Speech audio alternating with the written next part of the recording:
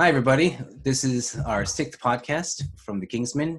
Last time we covered Stranger Things. Yes, I think I attempted it. It was pretty good. Was it? Halloween and all that? Yeah, see, I thought it was a good connection. Today, we have Dr. Stephen Felix-Jager with us. He's our first and best guest that we brought in. He is an expert on Pentecostal aesthetics, got a PhD, MFA. He's working at Life Pacific University, and we're so happy to have him here to help us learn about Christian faith and the arts. Thanks for having me. Glad to be with you guys. Excited to Kingsmen. This is actually my first podcast, so that's pretty cool. I am a chair of worship arts and media at Life Pacific College in San Dimas, California, and I'm a visual artist and a musician. But my area of expertise is Pentecostal aesthetics. Did an MFA and a PhD, so I'm really happy to just come in here and talk to you guys about art, God, and all that good stuff. Yeah, we're very privileged to have you here. Yeah, and we definitely need expert opinions and advice, because we're just kind of doing this. Yeah, extremely. So, but I think from what it sounds like, we all have the same kind of interests and in whatever medium of art. For me, it started with comic books, Joey, film. But I guess let's just begin just asking, why art? Why is it so important to put attention as a Christian, to put attention and focus on what we call art, cultivated through human culture, if you will? I think in recent years, a lot of people have been studying and writing a lot more about the role of aesthetics in our formation as human beings, which I think is really kind of crucial and kind of hits at it. If we look at ourselves as holistic beings rather than just kind of like these brains and bats, kind of this old Cartesian model, then we know that we're embodied, that we take things in through our senses, and then each of these things that we take in through our senses is kind of there's an aesthetic quality to it. There's a way to kind of like appreciate and understand what it is that we experience to its fullest. And so I think that's what being able to look at our holism does is engages the full humanity we have. And art highlights the aesthetic experience. And so what it does, I think, is if you get into the arts, I think it actually enriches your entire life. I think you start seeing the world more vividly and more beautifully. You start hearing things, and you start just comprehending just everything. And your whole life, I think, is enriched by it. I think you start seeing forms. You start hearing structures and seeing how things are made up and how things are beautiful and why, and when things speak really deeply and speak to your gut level as opposed to just to your brain. And so, yeah, I think it speaks to our holism, but also, it just makes us better people. So if Christians can kind of get a handle on aesthetic appreciation, art, this kind of engagements, I think we could have a lot more of an effective ministry or an effective way of engaging the world or even telling people about Christ. When you were talking, you made me think about a quote. I don't remember who said it, but they said that art is the incarnation of truth. And for me, when I see that, I think to myself, art portrays or should portray something true about reality. Obviously, it can be fantasy or mystery or, there's certain genres. But good art, at least, will point us to something true about ourselves as human beings. Absolutely. I categorized it.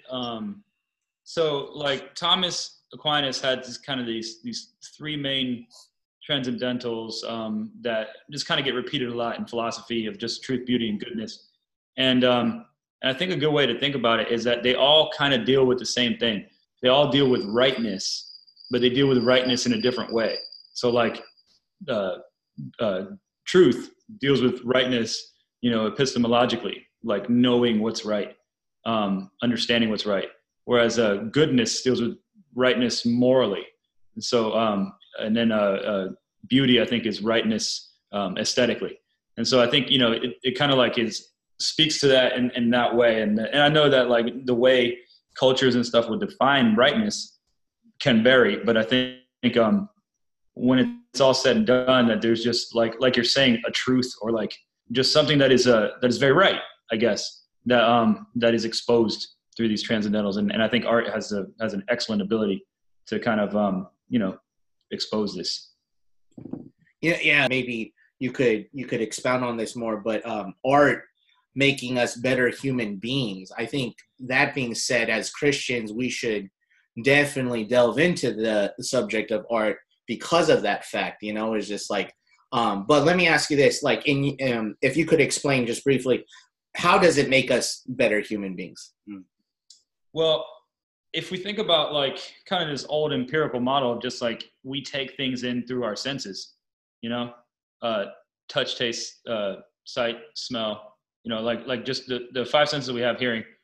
But if and we think about art as kind of engaging directly to our senses, then like what beautiful or like what visual art does is it stimulates our visual sense kind of like to its best thing. It like peaks it or something, you know. Music that's wonderful, or even if it's like crazy and like, you know, punk rock, and just what the point is, it's stretching our sense of hearing in lots of different ways aesthetically. And so when we appreciate the arts, we start appreciating how we even come to know things in much deeper ways. And I think that's what makes us better people. You know, we start understanding the richness of nature, the richness of our relationships with each other, the richness of everything, because we can start seeing how these forms are built up, even visually or whatever. Like if you can understand form, then things will appear much more beautiful to you, because you will have this kind of innate sense of how it is made up, you know? Yeah. So just, I think, speaking on those lines, it makes us better. It in a sense that it enriches us, and I think it can make us more sensitive to, you know, the beauty all around us. Right. Yeah. When you said that art makes us better human beings, I couldn't help but think to myself that we shape art and art shapes us. Like a lot of my worldviews and my values and my desires are shaped by what I see in movies, or what I read in books, or what I hear in music. And so which takes priority? Does art shape us more, or do we shape art? What do you, Simon and Stephen, what do you feel about that dynamic? It's almost as if it's an interdependent thing, right? Because the source of art, I have to think about it, because then there's like the ideas, the inspiration of why you produce the art, but the source of the art, the creator of that art, is the artist, right? So I think I'm going to say empirically it's 50-50. Because I really don't know. You know, that's a good point, because you know, it's I feel that at least it's 50-50, right? It could be more, it could be other, but I really don't know. But I definitely understand what you're saying. Like there's especially with Christian faith, you know, a lot of how I understand theology and a lot of how I understand doctrine is referenced by movies, it's referenced by books, it's referenced by art, you know. And so that in some way shapes me. But I know that I know that art is also shaped by us, because we as artists. So. Right. Yeah, definitely on a similar track to what I believe about it too. So it's kind of interesting. So art is really kind of like a cultural product, because if we think about an individual making something, it's not an esoteric thing where that individual is by himself kind of creating something. It comes out of a cultural dialogue. It comes out of the linguistic system that the person is in. You know, like they're engaging the things that are in the world. They're engaging this kind of like background of ideas and thoughts that shape even their own worldview and everything like that. Like we're not going to, like if I'm going to be in my insular state the way it is, I'm not going to engage something that is very particular to something across the world. it's going to be what I've been brought up to, you know, that's kind of nurtured into. And so in that sense, there is this collective, I guess, voice, you know, like a cultural linguistic system that we're born into that shapes us. And so that art is part of that system. And so when we become artists, we add to the system that will then shape us and others, and shape others in the future. So any kind of cultural change, it kind of moves incrementally in all sorts of ways, and kind of shifts as artists are starting to move the dialogue. They don't go radically new. Nobody ever starts with a completely radically new dialogue. It still has to be rooted from where it is, from the base level of the cultural dialogue in the first place, or else it's just not even going to speak to them. You know what I mean? Like, it's not going to be relevant at all. So I think art shapes us in a sense that all culture shapes us, and it's part of that. Like the cultural linguistic system that we're born in. That's kind of using Lindbeck's terms. Like that is shaping us. And so yeah, I would say we shape art, but it is the collective we. It's not the individual so much. I think that's kind of like this lost idea of the solitary romantic artist, you know, like the Beethoven, or the you know, like this painter that's kind of like got this great genius that's kind of like that it just is bursting out of them, and almost like otherworldly, like they come from somewhere else. They're artists.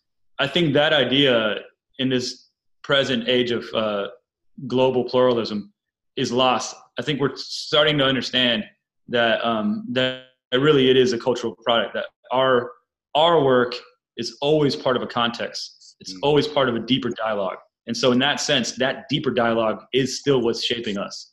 We'll add a little bit, but we're not going to be that romantic hero. You know what I mean? Yeah. I'm speaking to the choir here because both of you appreciate art, but you know, there's a lot of people in the world who think that art is a soft thing. It's not as hard and useful and practical, and doesn't have utility like business or economics or something. Yeah. But you know what? Inevitably, all of us are shaped in some way, shape, or form by art. Mm-hmm. And for those of us who are Christians, I consider the Bible literature. Yeah. And the Bible itself is a work of art in itself. And it has a cultural linguistic, which you were mentioning, which we have to the background for, the language, the culture. But the Bible shapes us and our identities as well. Totally. But for those of it's our guiding narrative. You know, as Christians, it's kind of a guiding narrative that, like, we understand the Bible as kind of this guiding narrative, but it's still understood within a linguistic culture, you know, a system. So even though it's a guiding narrative, that kind of ties us all together, all Christians from all times. It's that guiding narrative, and for always, it will always be contextualized to our day, to our culture, you know? Yeah. So for Christians, we privilege the Bible as our guiding narrative. But for people who are not Christians, what do you think, Stephen? What do you think is the strongest art influencer? Is it movies? Is it a particular type of style? What's guiding American spirituality nowadays? I would say it's probably capitalistic commercialism. If it was and that's not an art form. I mean, I guess in some ways it could be too, but yeah, the strongest that's the biggest thing that I think American artists are some way having to deal with. You have some people that are explicitly against it, like Barbara Kruger or Shepard Fairey, you know, like some street artists and some different, like, you have a lot of visual artists that kind of like are directly against it, but like that's part of all of our narratives. You know, that we're in this world, we're in this consumerist society, and we're inundated with commercials and all this kind of other stuff. So it's not, we're not in a place where we're, you know, railing against film, but we're railing against someone selling us something through every medium possible. And that, I think, is the kind of the American, like, if America has a God, I think it's the dollar. It's the consumerist God. Sooner or later, that kind of idolatry seeps into every aspect of our lives, right? Yeah, and one of the beautiful things, though, is that artists rail against that consumerism. And that's where we can kind of like be comrades, you know? And so like, and when we start engaging art as Christians, we can be like, you know, that's totally right. We're coming from it from a Christian perspective. They're coming from it from just a kind of an individualistic, like, I don't want something guiding me that's like a commercial guiding me, you know? But there still is that talking point, you know? Yeah. That reminded me of something I read in David Bentley Hart's book about how beauty is non-utilitarian. So when we create beauty, or we enjoy nature, or when we just stop for a moment and enjoy the bliss of existence, it's not profitable. You don't make money off of it. You don't get ahead in life of it. But it's the one thing in life that matters. Yeah. And so when you say the artists rail against the idolatry of capitalism, I think you're right. Yeah. As long as we can tap into the beauty of God, then we let go of the kind of worldly pursuits of wealth and glory, right? And we seek after this deeper glory, God's glory. I mean, that's what I mean. Yeah, that's good. A good chunk of Western civilization history, there was a time where Christian art, if you will, had a real major impact in history. You know, you see museums everywhere with a huge collection of artists and pastors' interpretation of scripture or biblical characters, and so I'm trying to. And now, I guess maybe I'm bringing up my own opinion here, but it's just like, it seems like, especially in the evangelical circle, right? It's almost as if, and I read your article regarding, you know, regarding film, and you brought up examples of how film creators. You brought 3 case studies, and 2 of them did really well to express biblical ideas, but one that was a Christian movie didn't do so well because it seemed more, it wasn't really art or storytelling, but more like an apologetic didactic of our faith, you know. And I think you really, for me, you really succinctly explained my gripe right now towards Christian art that we see today, because often for me, I find it very surface, and I find it very more like a caricature of what could be, you know. There's a difference between when I had the opportunity to look up in the Sistine Chapel and how it impacted me as a young man to see that in comparison to what I see now today that is claimed to be Christian art. How do you feel about how Christians Christian artists are doing that? Am I just being a sour person, or I'm being overly cynical? No. If I am, please rebuke me. Please chastise me at the moment. But I just really feel that I think we could do better. You're such a I know.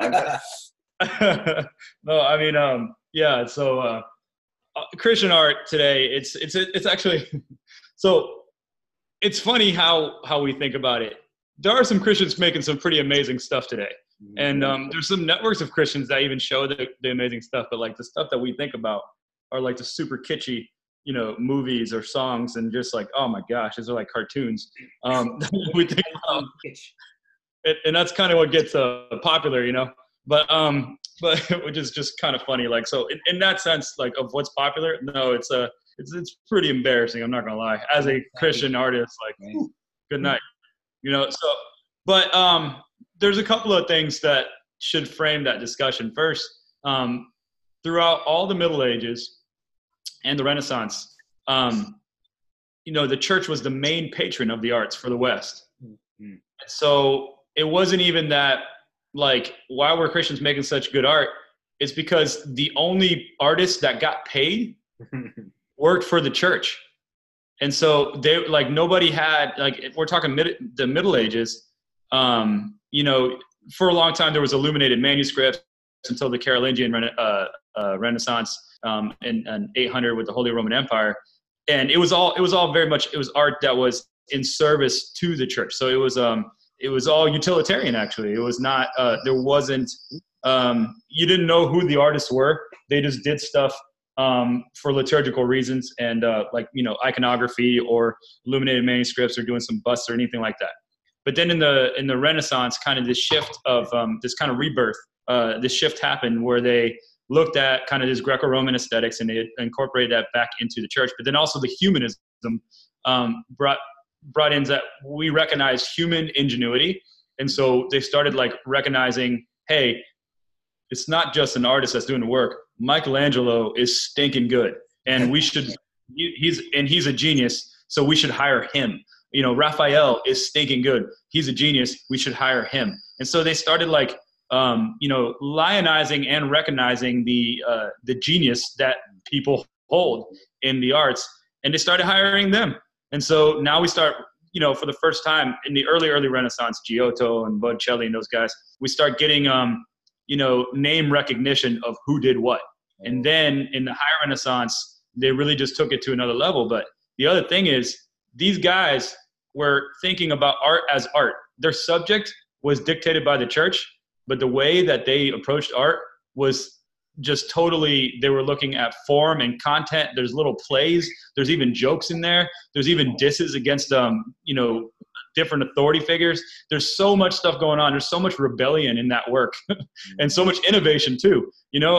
Like Da Vinci's Mona Lisa is the first really, really well-known portrait where the person sitting is actually engaging the audience or they're just kind of looking off. And that's a huge innovation in portraiture. It's not the first one, but it's the first like kind of major thing that did it. Yeah. Same thing with some of Masaccio's work and then later on Da Vinci and all the Renaissance artists. They're the first ones to use linear perspective. And so, these are things that were just majorly innovative. They had this kind of feel to do that. And so artists today, they're not innovating in that regard as far as like finding formal elements to do two-dimensional depictions, illusions of three-dimensional spaces or anything like that. But artists today, contemporary artists, are still innovating. And the problem is a lot of these Christian artists are not. Okay. Yeah. And so these Christian artists are finding a need to show Jesus. Let me just paint Jesus. Where artists today do not paint Jesus for the sake of painting Jesus. A lot of contemporary artists, Christian and non-Christian artists, will paint portraits of Jesus or put Jesus in things all the time, but he's usually going to be some symbolic for something else. There's this famous piece, a British sculptor did a piece of, I shouldn't quote this. I can't remember the guy's name. There's a hyper-realistic sculpture of Jesus in an electric chair. Oh, wow. And it said capital punishment still happens or something like that. It's something along those lines. So there you have a capital punishment occurring, but we're such a deeply Christian country and our evangelical right wants capital punishment. He's putting it in the face that our Lord was capitally punished. Yeah. And so, but there Jesus is acting as a symbol. So it's not actually a negative view of Jesus. So a lot of times Jesus is used and he's not used in a negative view, but he is used in a very symbolic way nowadays whenever he's used. Some kind of agenda. Right. There's always an agenda. There's always something deeper because contemporary artists do not want to make liturgical art. They don't want to make art for veneration or for devotion. They want to make art that strikes a deeper dialogue that anybody can kind of enter. And so if that's the case, you might actually be showing pictures of Jesus or depictions of him or whatever. But then you might not. You got to let your concept actually drive the content of what's being depicted. That's how art is in the contemporary age. It's driven by the concept, and that also breaks you away from painting sometimes. Like I'm a painter, but sometimes I'll do video with some animations. I'll do kind of like these installation things. I'll do drawing on arches paper. I've done sculptural stuff. You have to let your concept dictate where your art's going to go, or else you're going to let something that is something else be. You're going to let your concept be subservient to something else. And when you do that, then your art starts becoming cliche or whatnot. And so the Christian artists that we're talking about, the ones that are kitschy, the art is always subservient to something. You see? So like these movies are didactic. They're subservient to this evangelical sense of like, I want to show the faith in a good light. Okay. Wow. Yeah. You know what I'm saying? That might be the thing. In the book that I was talking about, the chapter you said, like, I was pretty endeared by the effort that they did. Yeah, of course. Like that was good, but it was kitschy. It wasn't. That's not how art is approached. Art needs to let that concept go. And so when I look at a movie like Les Mis, even though that's not typically seen as a Christian movie or whatever, I think there's a deep, strong message of grace that sets place in the French Revolution. But so this idea of grace being brought out has deeply Christian meanings. And later we'll talk about Daredevil. That I think there's some deeply Christian ideas there too. But the concept drove the narrative. And that's what's important, is to let the art be art, and then let it open up the conversations that the world needs today. And when you're doing that, you're making good art. And there's a lot of Christian artists that do that. No, that's great. This is so good because, again, like, I always have these moments where I have a lapse of how to explain it well. And that's why I'm so glad that you're here with us, because you have just explained it well for me.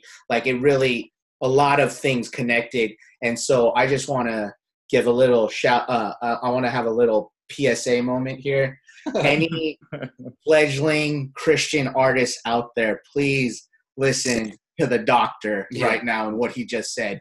Let the content be driven by the concept, right? Let the art be art for art's sake, and then the message will shine out beautifully, and like we have, and the cool thing is, as Christians, we have so many great examples of that, in the literature world. We have Lewis, we have Tolkien, I don't know a whole lot of artists per se, but I can tell you a bunch of them, honestly. Like a really, really famous one that I love that's really popular today is Tim Hawkinson. He's LA based. He had an Art 21 done on him.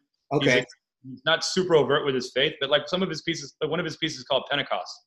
So like there's areas where he is overt, but like but he's kind of like this mad scientist tinkerer fellow, and it's pretty great. And there's a network called SIVA, the Christians in the Visual Arts, and it's kind of a network of Christian arts. You do get a whole lot there. You get some guys just joining the party, and other people that are really well established and making some really incredible work.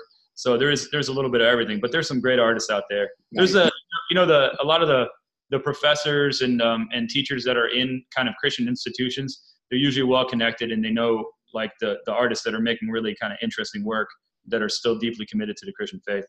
Nice. The second thing I wanted to add when you were saying it about the whole idea of art being the dissonant voice, or art being the voice of correction in a status quo culture. For example, that sculpture of Jesus on the electric chair, where it challenges the concept of capital punishment. It reminded me in many ways of prophets, right? Especially the major prophets. Majority of prophetic literature in the Old Testament is written as poetry, an artistic genre of words. That's tight. And so even in our source narrative of Scripture, we have an artistic portrayal of the prophet, you know, and as we see in the New Testament, one of the fivefold ministries, according to Ephesians. And that all being said, it's what am I going with this? That all being said, it's something that we definitely need to continue to talk about, especially as evangelicals who as a collective community do take Scripture seriously. That within Scripture itself, there's art, and that art was a way to challenge things that are not of God, you know. Yeah. And so that's I actually made the argument in some lectures, and I talked about it a little bit in my first book, Pentecostal Aesthetics, but that the prophets are really, really akin to performance artists today. Yeah. Like starting in the 70s and 80s. Yeah. So like performance artists do crazy stuff to get the attention of people, to kind of like shift them out of their kind of like their reality, and then to really pay attention to an image. And so you got Hosea marrying a prostitute to make a point. You have Isaiah walking around Jerusalem naked for 3 years just to make a point. You know, like you have like all these things, like all these things happening that are like, oh snap, these guys are actually doing. That's so true. You know, they're doing performances. That's a good point. That's a very good point. Makes me think twice about wanting to become an artist. There you go. Well, it goes back to my point, which is that art is still an incarnation of truth, because the prophets will point out the truth of what's happening in the moment. And a lot of times it's a challenge to the status quo. Yeah. So I guess I kind of despair though, right? Like it seems like Hollywood and secular kind of sources of artists, it seems like they're just so far ahead of anything that any Christians could do. Like it's too late for me as a Christian to become a filmmaker, right? Like, that's not true.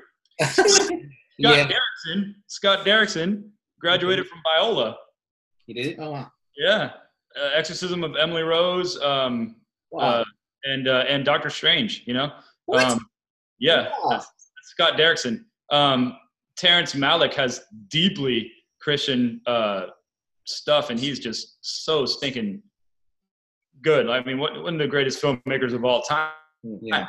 I think in some ways it's definitely not the case that like there's Christians making some good stuff everywhere. And even if you take music, for example, there's some genres that Christians were the leaders of. Like I think of, like I grew up, I was a little bit of a metalhead. I was in a Christian metal band for like throughout college. Nice. And think about it, like all the metal bands that were back there, the metalcore bands, most of them were Christian bands. Under Oath, As I Lay Dying, Devil Wears Prada, Memphis Mayfire. They're either Christian or Christian affiliated. They like came out of youth groups and stuff and started making music. And they basically just like paved the way for an entire popular genre of music. So they were highly influential there. Blindside's super influential to all those folks.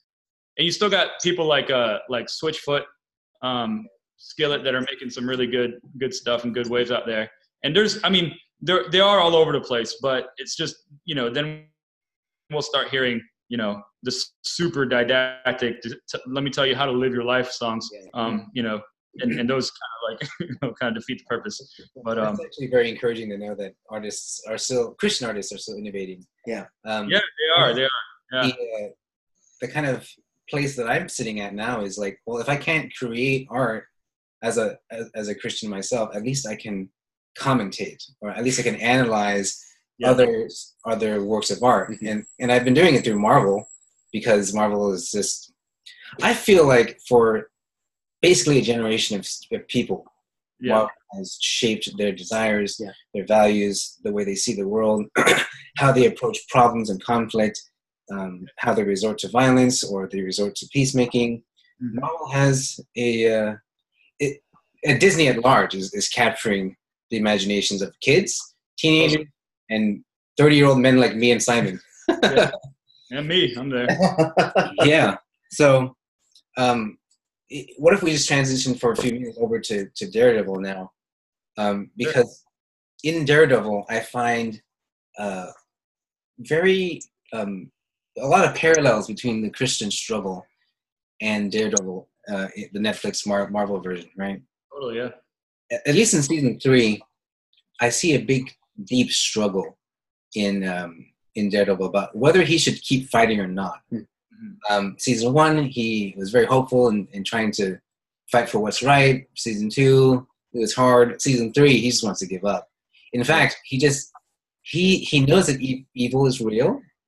He knows that people are really struggling, but he doesn't think that there's really a God anymore because the fight just doesn't work.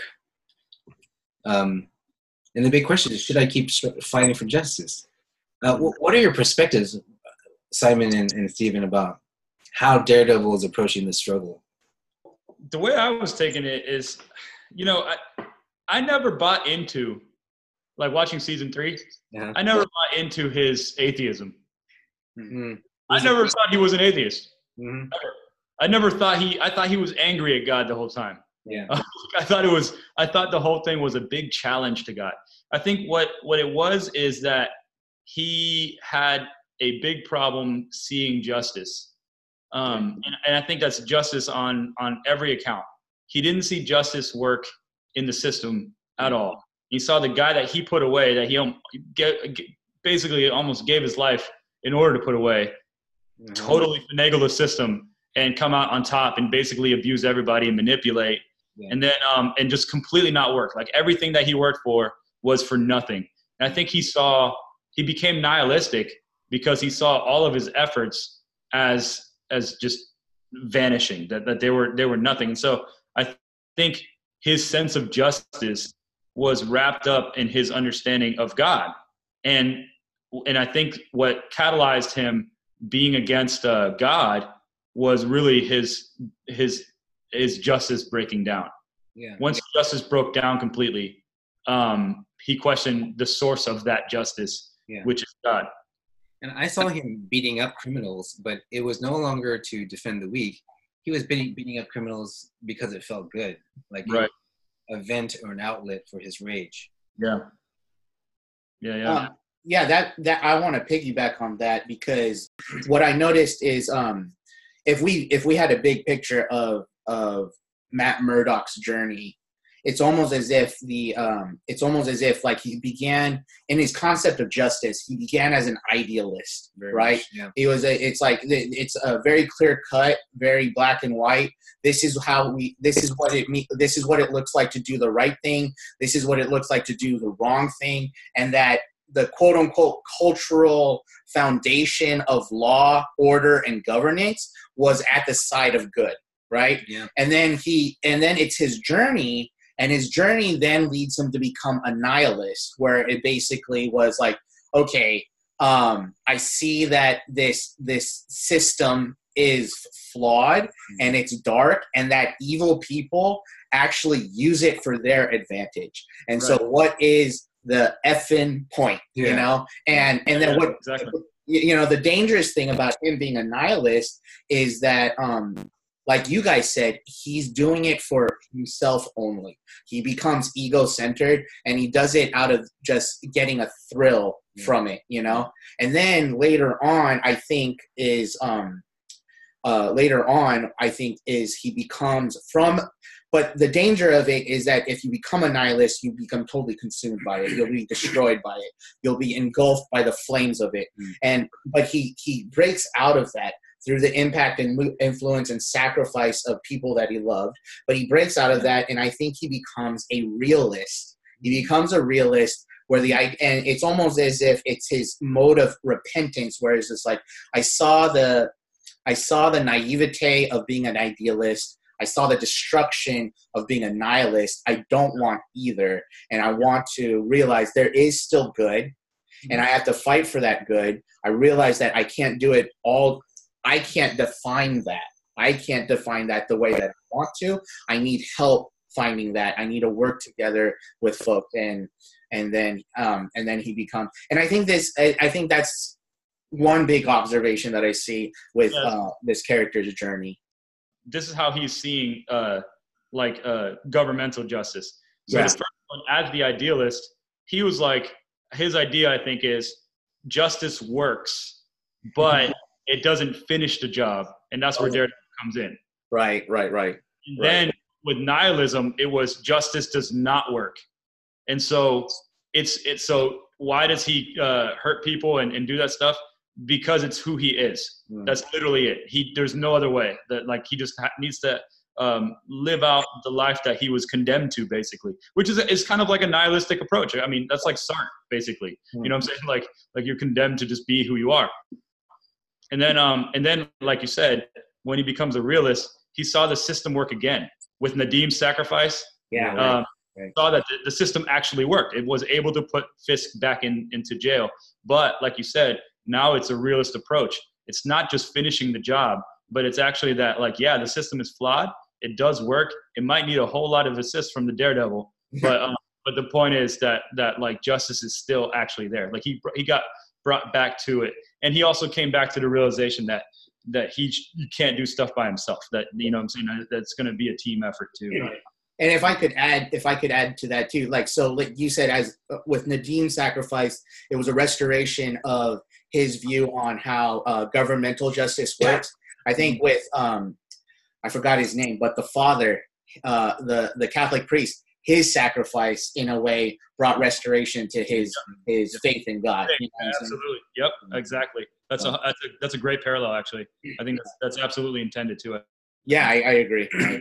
Because both of them righted their own wrong. So the father, that was asking forgiveness to Matt for messing up his childhood, basically, and keeping secrets from him.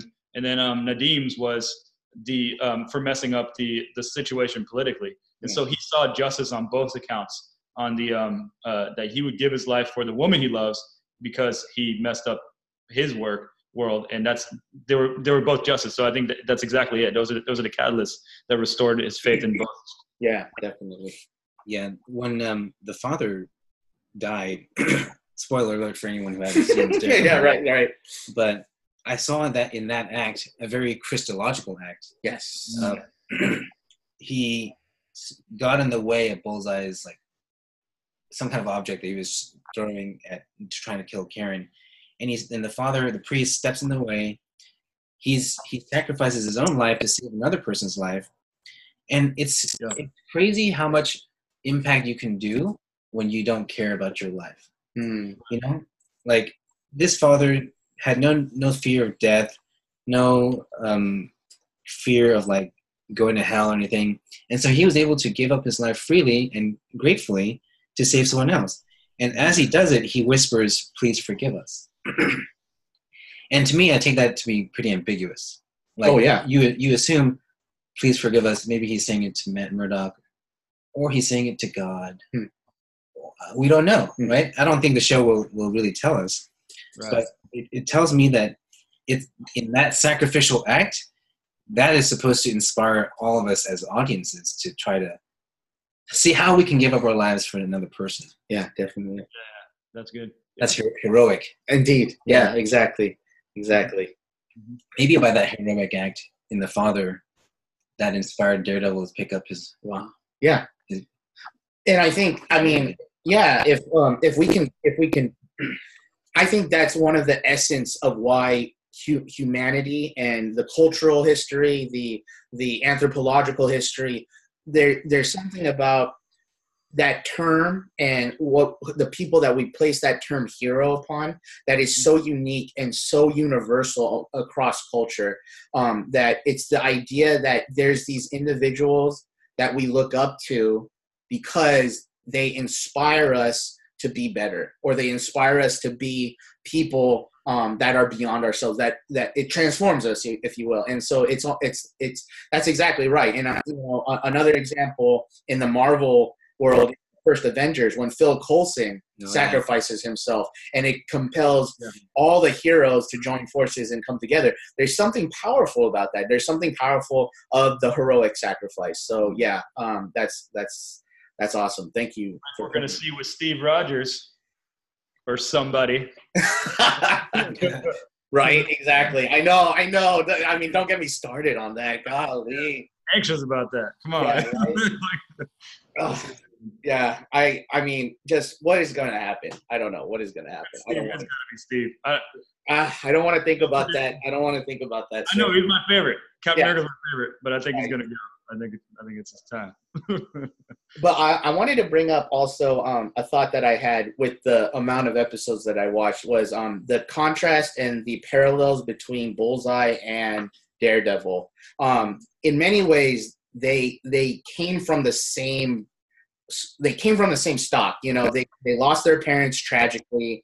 They were orphans. They were adults that were trying to do their best to make them who they are.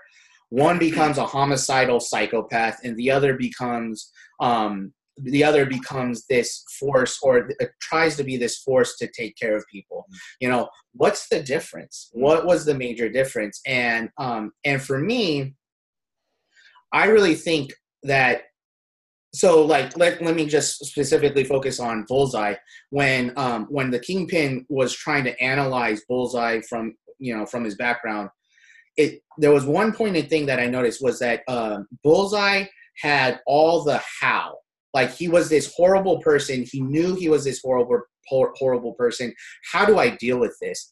And the people that he trusted taught him, this is how you should do it. You know, that psychiatrist lady is like, I'm going to give you the method, and I'm going to give you the processes, and I'm going to give you the steps on how to break that and how to walk that out, you know. And so Bullseye had all the how, you know, how to become whoever he needed to become, a better person.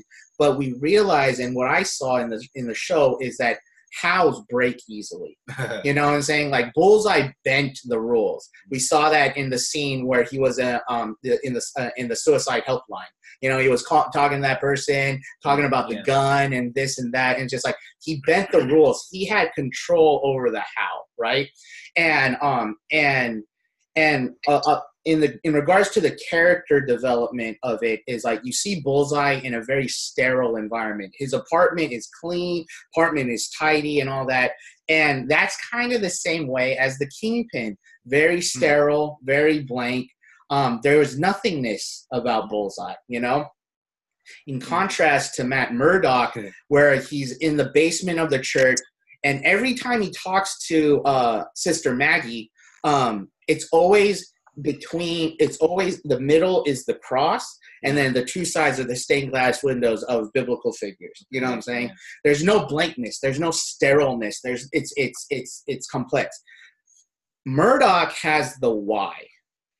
You know, and we see in the first episode he talks about the story of Job, and he disagrees with Job, but that's still the why. You know what I'm saying? It's like, why I do this, and whys are far more stable than the how.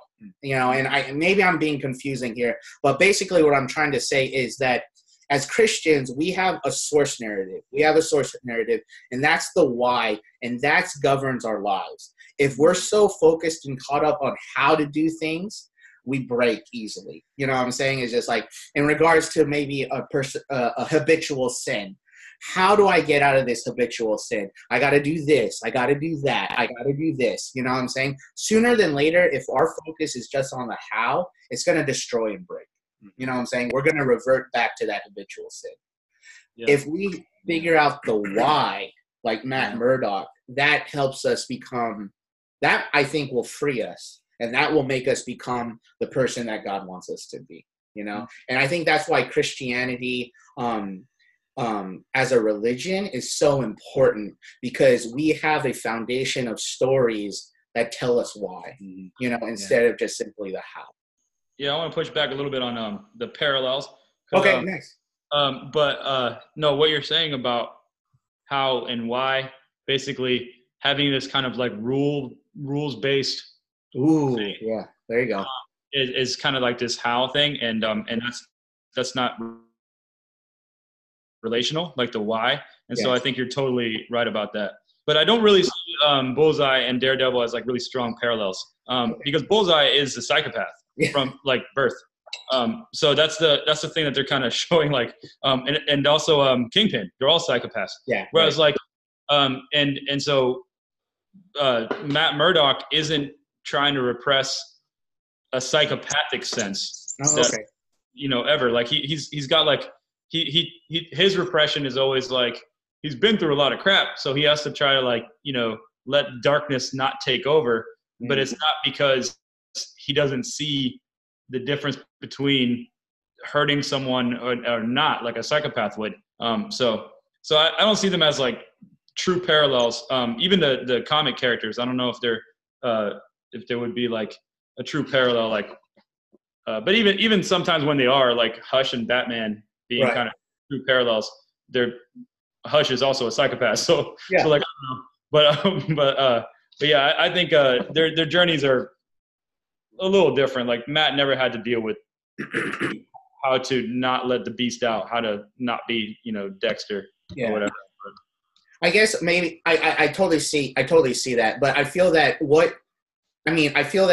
any moment in Murdoch's life, he could have been Bullseye. It could have been psychopathic. He could have been psychopathic. What stopped it? And I really think it was the introduction of sacred narrative in his life. You know what I'm saying? Like when he lost his father, his father, who quickly came to take care of him? It was the church through the father, through the Catholic priest.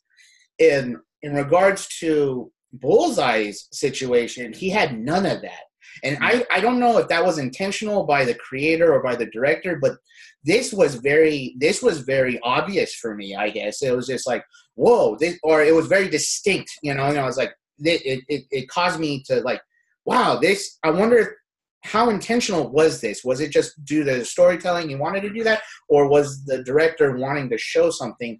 And it seems to me that the necessity of sacred narrative in one's life really impacts that person not being a psychopath. Let's just, you don't become a Bullseye, and I say all this because I feel that, in our society becoming more and more secular, people who are religious get a bum rap. You know what I'm saying? It's just like, oh, you're backwards, you're anti this, you're always this and that. But I think this show really gets into the root of it, though, is like, but these sacred narratives are still important. They're a major part of our society. They're a major part of people's lives. And there's a lot of good people a lot of loving people who use these sacred narratives as a compass for their life. There's got to be something important about it. And for me, I feel that season 3 really pointed that out. It's just like the necessity, almost, I dare say, of having sacred narrative in your life. It gives you caution. It makes you, going back to season 3, using season 3, it makes you not Bullseye. And so. Yeah, I found myself comparing Daredevil with Batman. Right. Because Batman has the one rule. Right. Well, Daredevil's Marvel's Batman, right? But I guess so. But Batman doesn't kill because his parents were killed. Right. But for Daredevil, he doesn't kill because God doesn't want people to kill. Yeah. So he has a different motivation for it. Being, all of us being involved in church ministry and being some kind of pastoral leadership here and there, what would you like to say to our audience, and perhaps those in our audience that would desire to become artists and that desire to become ministers, faithful ministers of Christian faith? What would you like to say to them? Yeah, so I think we need to be people that are very adept to what's going on in the person's holistic lives. And I think the important thing is to make a distinction and a differentiation that art for the church has a place and is very important. Like having worship music, having your church commission installations or host a gallery opening or do prophetic painting during a sermon or whatever. It's all very important. Having a liturgical dance, like having the arts involved in the context of worship is important and great. That art, though, is always functional. It's serving a greater purpose. The greater purpose is to worship God. Does that diminish what that is? No, that's just what it is. It is art that is in service of God, which is great. Now, if you're working outside the world or outside of the church to make to create or to enter into a broader dialogue, then we should not be viewing art the same way. It should not be in service of the liturgical context. And this art needs to be driven by, I think, a concept. And if you let a concept drive what you make and how you make it, in order to just join a conversation, then that's pretty great. I think Christian artists working outside, we don't have to give answers. A lot of times art does not give answers. Yeah. Art It's more questions. is ambiguous. It poses questions. And so that's the main thing is, like, you know, when we see these movies that are so stinking didactic, the thing is they're trying to answer everything. They're trying to tell, in 120 minutes, they're trying to tell you how the whole universe works. And that's not what art ever does. Art evokes the questions. It evokes answers, or at least an exploration of the answer, but it doesn't give you this straightforward thing. So I would say enter the dialogue and let the concept drive your work, and realize that there are a lot of talking points that we can make. You know, let's start thinking about art that shows creativity, or art shows that creation flourishing, or justice in art, you know, a confrontation of powers, of evil and stuff like that, of reconnecting people and communities, of understanding our identity, of art that seeks peace or reconciliation, or elicits hope, or establishes justice. All these things, all sorts of art all over the world does that. And so those are all things that the Holy Spirit does. And those are all talking points. And so those are the conversations that we need to enter, and we need to just be faithful to ourselves and to everyone. And don't just start painting the dove. You know what I'm saying? Don't just start painting a crucifix. Don't just start doing stuff like that. Think about what reconciliation means on broad terms, and then let that guide you. Because the little weird esoteric image that you get from that is going to speak very deeply to somebody. Mm-hmm. But if you show them this is Jesus on the cross, you need to respect this. Those who are Christians will. Those who are not won't, because you're telling them to do something. You're being didactic, and so it's not helpful. And so just remember that art should be this kind of communal, relational thing, a dialogue between people. So if it's in the church, let it be just that. Let it be church work to bring us to glory to God. If it's outside the church, let it enter into a deeper dialogue. That's great.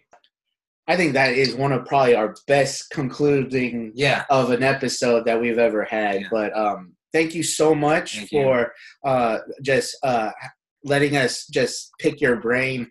But that ends episode 6, and we'd love to get your thoughts on it. Anyone who's listening, just comment on our Facebook, social media stuff, Twitter. We have an Instagram, right? I think, or anyways. But stay tuned for episode 7. But this is Simon and Joey and Dr. Stephen Felix-Jager signing out, and God bless everyone.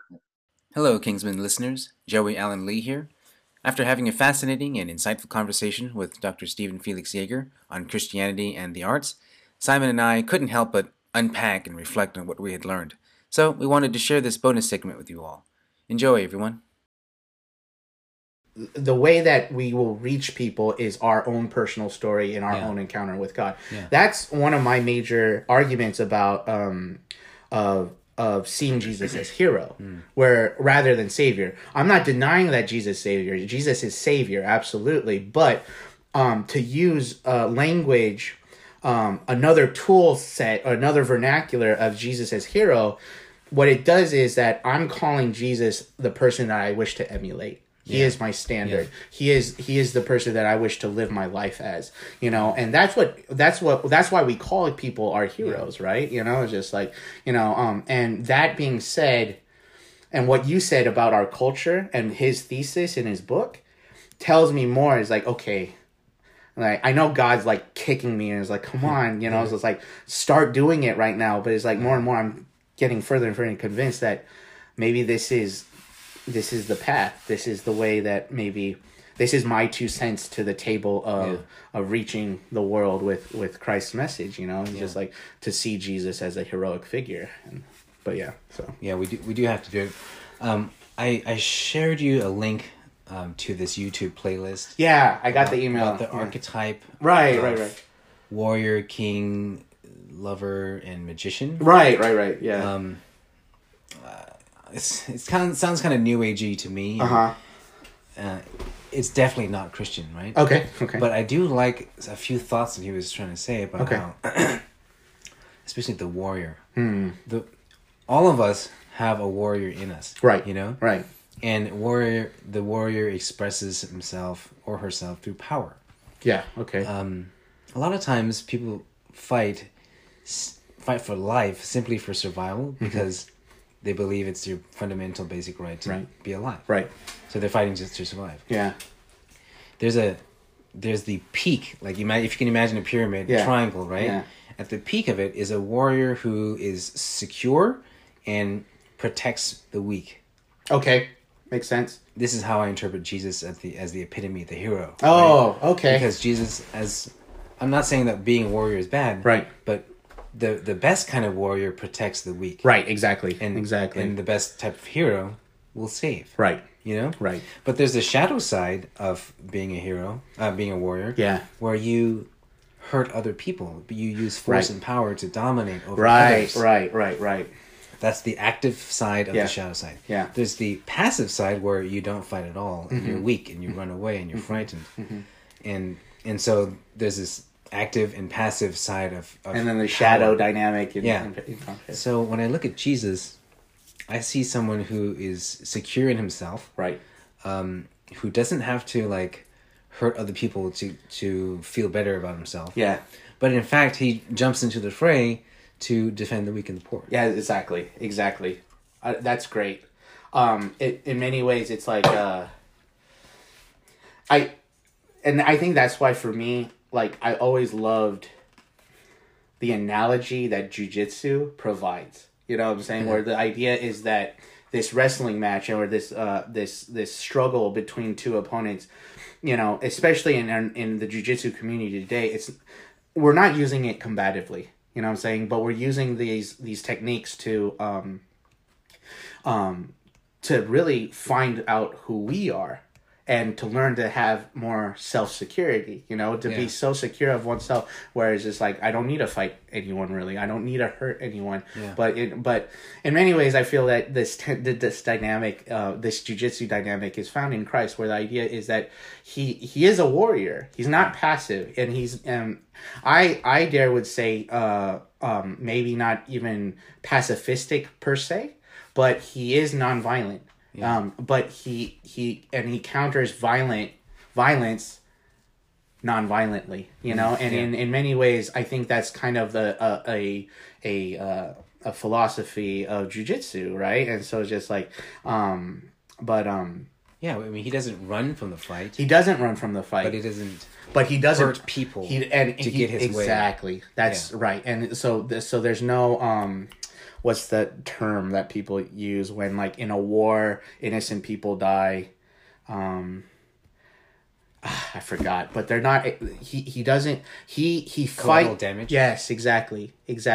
A lot of times our heroes are so they don't see the big picture. They don't have a view of the big picture enough so then their actions create collateral damage. You know, but Jesus he's the superlative hero. Yeah. Where there's no collateral damage. You know what I'm saying? And I think that's really cool. That's powerful. This brings up something pretty fascinating, because I was watching a Bible Project video. Yeah, they're great. About sacrifice and atonement. Mm-hmm.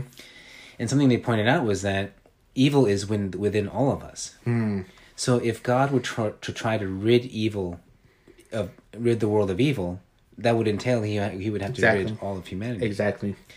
But he finds a way to remove evil without killing humanity. Mm-hmm. Yeah. That's fantastic. Right? Exactly. That's some kind of amazing chess move that God could do. Right. So Jesus, by basically, he's not perpetuating the cycle of violence. For us, we think the way to solve problems is to kill people. Right. Right. Let's kill the terrorists. Let's Right. kill the enemy. Right. Whoever the bad guy is, Right. we kill them, then Right. evil stops. Right. But that's not always true. Yeah, in no. fact. It's rarely true, you know? I mean, it is true in some senses. Like, Yeah. like if we're thinking about World War One, Good or point. Two, Yep, you know, like good point. Sometimes the evil is so bad Yeah. that nothing except for the cessation of that person's life Right. will solve it. Right. But there's a shadow side to that too. Where Exactly. When I think that the solution is to kill somebody, and I turn to that solution every time something bad goes wrong, Right. there will be no more of us left. Exactly. No more humanity Exactly. in us. Exactly. We may exist, but we may not be alive. Right. You know what I'm saying?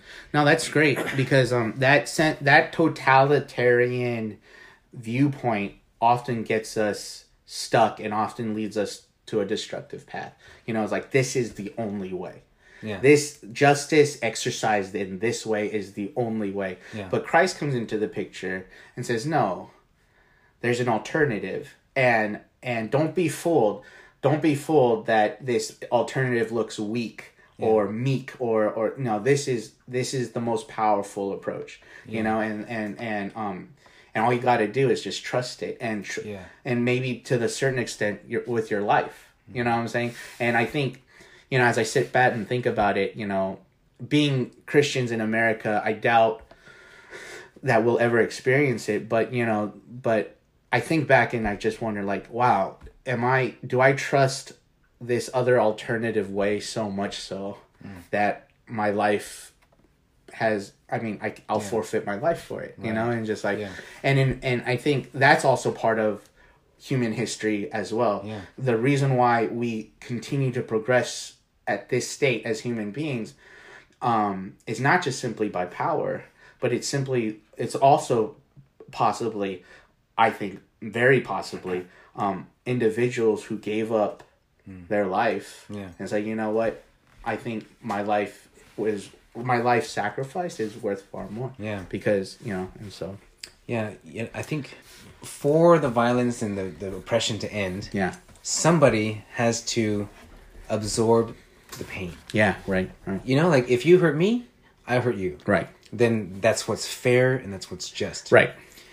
But then if you hurt me and I hurt you, then I'll hurt you back. Yeah. And you'll hurt me back. Exactly. And it just keeps going. It's a constant cycle, right? Yeah.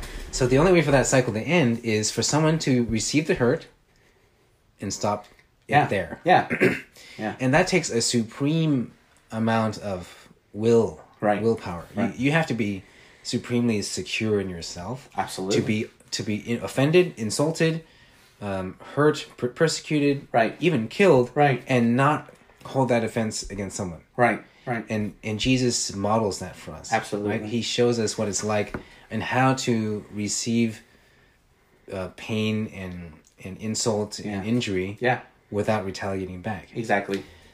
And that for me is what makes a person a heroic person. Not the exertion of power, right, but the exercise of vulnerability.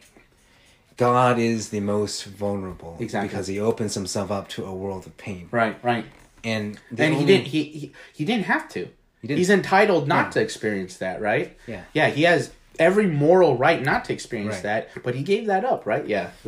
And this is the secret to eternal life, I think. Yeah. The secret is not protecting yourself. Yeah. But being self-giving. Yeah. And self-surrendering. And giving it up to the other, capital O other. Yeah. That's the way that the Trinity operates. Yeah. And if you want to have eternal life, like you got to live like the Trinity does. Wow, that's a powerful statement, Joey.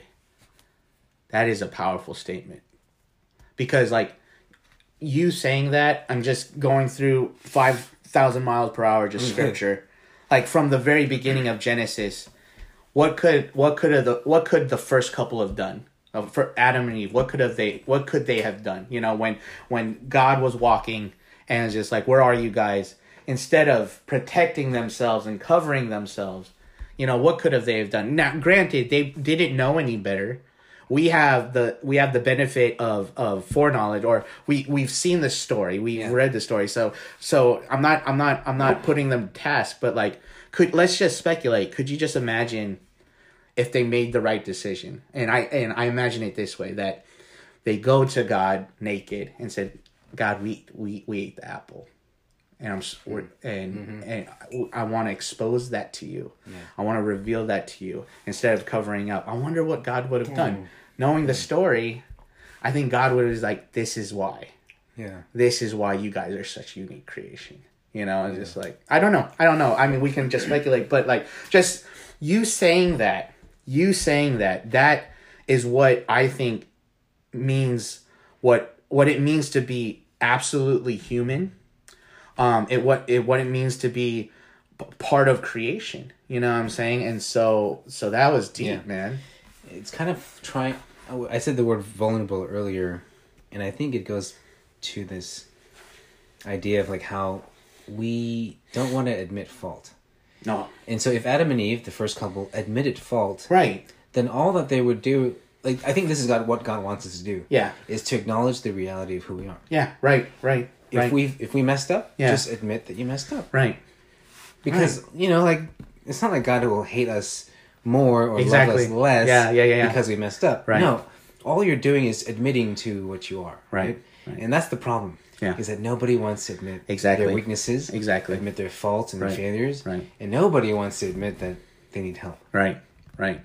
Yeah, and you know, the greatest act of security is to admit that you're insecure.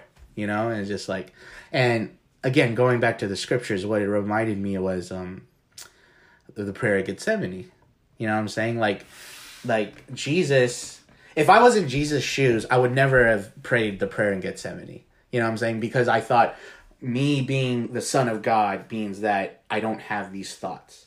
You know, but what does, you know, doubts or fears, anxiety. Exactly. But our Christ, our Messiah, the Son of God, at that moment said, you know, let this cup pass from me. You know, I don't want to do this. With tears and blood. Exactly, man. Yeah. Exactly. It's just like, I don't want to do this. He revealed something about himself that if we portrayed Christ the way that we portray Christ would be shameful. It's just absolutely embarrassing. Yeah. How dare you say that, you know?